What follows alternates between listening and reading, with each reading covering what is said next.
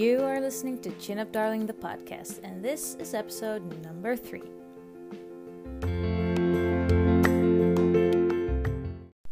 Hey guys, hope you're well today. I thought I would pop in quickly and do a short episode because I did something for the very first time yesterday. It was super scary. I feel like I've been doing really scary things for the first time a lot lately, and I decided that I wanted to share it with you because I always feel very uncomfortable doing new things, and it helps to know that other people feel that way too, and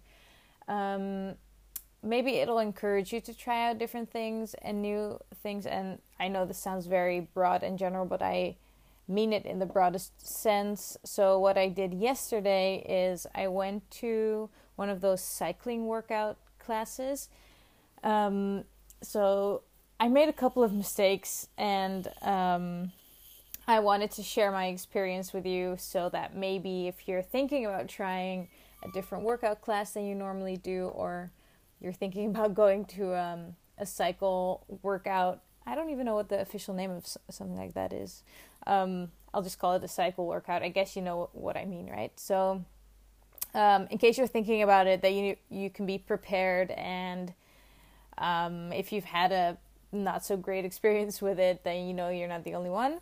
So I recently joined one of those memberships that you can try out different workouts in the city without being attached to a studio, and I thought I'll give that cycling thing a try.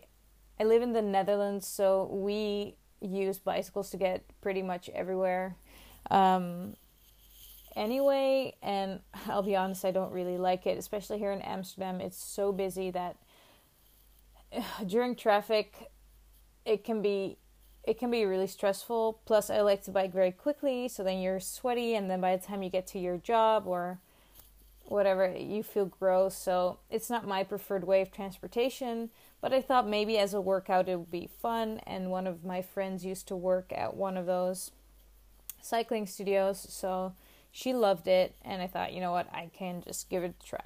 So mistake number 1 is I signed up for a class at 7 in the morning so that I could be at my internship in time after class. So I didn't have enough sleep and was quite tired, and by the time I got there, it was really full also and busy, and I got there just in time, so they didn't have a lot of time to explain everything to me, so I just went in. So that was mistake number 2. I didn't plan ahead and get there extra early. It's a really intense workout if you do it correctly. I run, I do yoga, I do a lot of other things, and feel pretty strong, especially in my legs, so I didn't expect this to be really hard, but it was, and I felt out of place, and it's been a long time since I tried something physically that I didn't know if I was able to do, so I felt very uncomfortable when I noticed that everyone was just following the instructions perfectly, and they could keep up with the beat and with the exercises, and I just couldn't. I had to stop so many times. I had to sit, because you don't really sit on the bike, right? You just do that in the beginning to get the rhythm of the song, which was really fun. Like, it was upbeat, and I can really understand why people like it, and I can understand why you'd want to start your day that way. The teacher was amazing too. She had amazing energy. I honestly don't know how she did that, but I really liked that. But then, it was so hard, and my shoe clipped off the pedal a couple of times, and I just felt unsafe and uncomfortable. And at some point, I'll be honest, I kind of wanted to cry and stop, but of course you can't. And I went back home to quickly shower, and I was kind of disappointed in myself that I felt so negatively about it, because honestly it was a really good workout and I want to be better at it. but at the same time I felt like, oh, I can't do this. I'm really bad at this, and I think I have that sort of fixed mindset of, oh, I can't do this. It didn't feel comfortable. Let's never ever go back again.